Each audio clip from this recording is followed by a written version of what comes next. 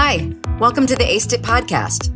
We come to you from the Center for Advancing Correctional Excellence, ACE, at George Mason University in Fairfax, Virginia, and via the Coordination and Translation Center, CTC, of the National Institute on Drug Abuse's Justice Opioid Community Innovation Network, or JCOIN. I'm your host, Danielle Rudes, Associate Professor of Criminology, Law, and Society, and the Deputy Director at ACE, and one of the leads on the capacity building core of the CTC for JCOIN.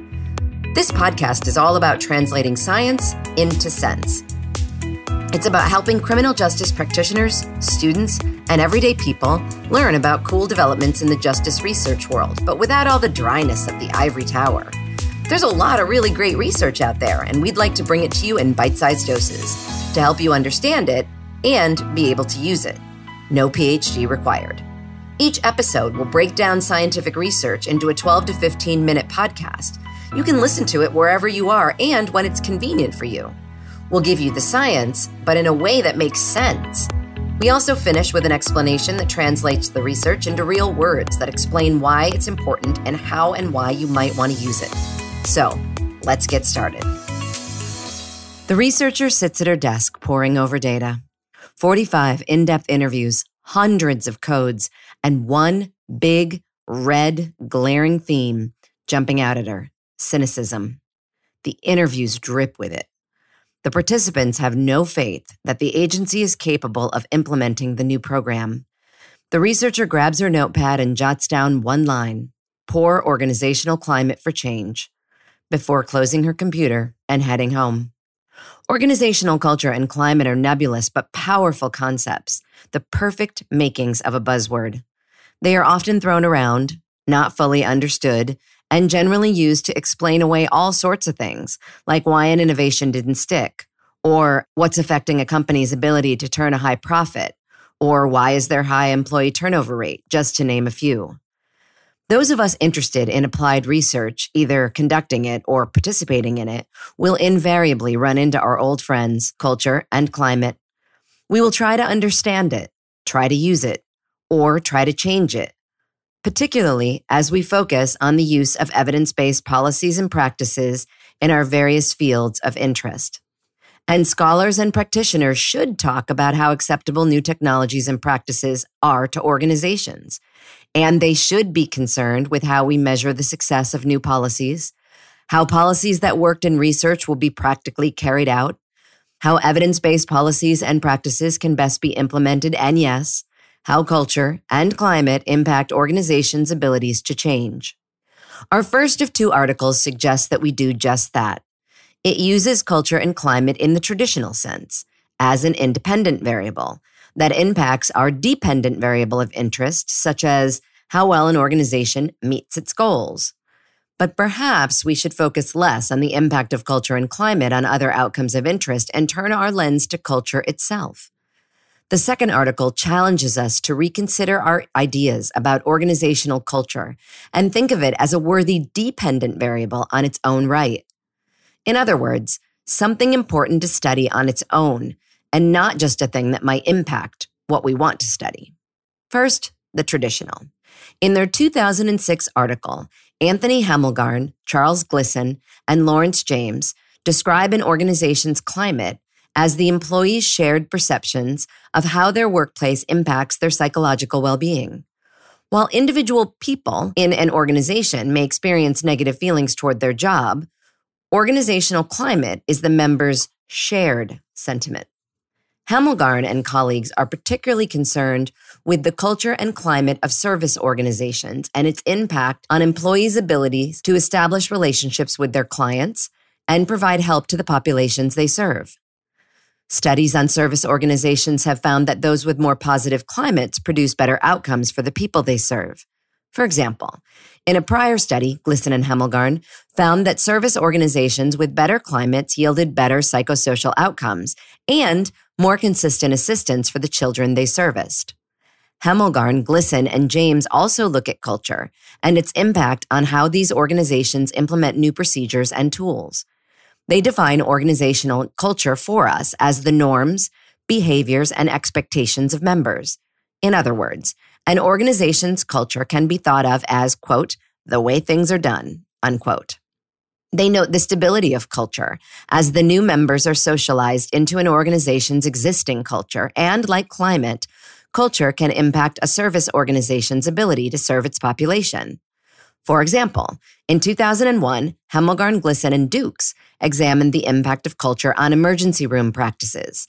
The researchers found that some emergency rooms establish practices of keeping families together, addressing concerns, and relating care and comfort to families, whereas in others, the element of support was not a valued behavioral norm, and they relayed less information to the families. Thus, the authors concluded that emergency rooms that placed less emphasis on care would challenge and resist the implementation of family care practices. Hemmelgarn and colleagues also cited literature pointing to the challenges that culture can present when implementing technologies in organizations.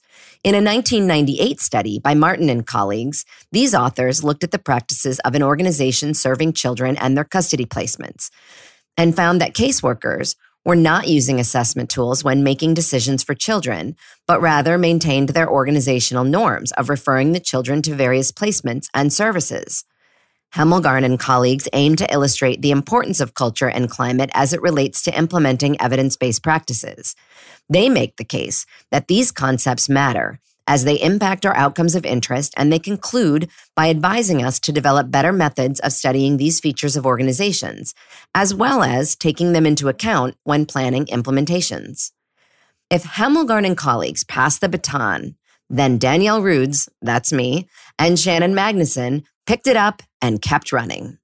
In our 2018 article, Scapegoating Culture, we argue that despite its importance for studying or implementing organizational change, culture does not have a clear definition, and it is challenging to incorporate into research. We advocate for a better understanding of culture, but one of the challenges to better understanding culture is this perception of culture as a variable that's accountable for implementation failure, rather than something to be explored as a concept unto itself. By taking for granted that we understand what culture is, we miss a lot. In prisons, for example, where we did our study, culture plays a complex role. We found that within these institutions, there is not just one culture. Certainly, residents and staff have different experiences, but even amongst staff, there can exist different cultures. Using qualitative methods, we discovered that different shifts, positions, and units can create differing cultures within a single prison. But we agree with Hemmelgarn and colleagues that to accurately understand how culture impacts organizations, we need to develop better measures. Quantitative measures of culture, because they are deductive in nature, are naturally infused with preconceived notions and missed nuance.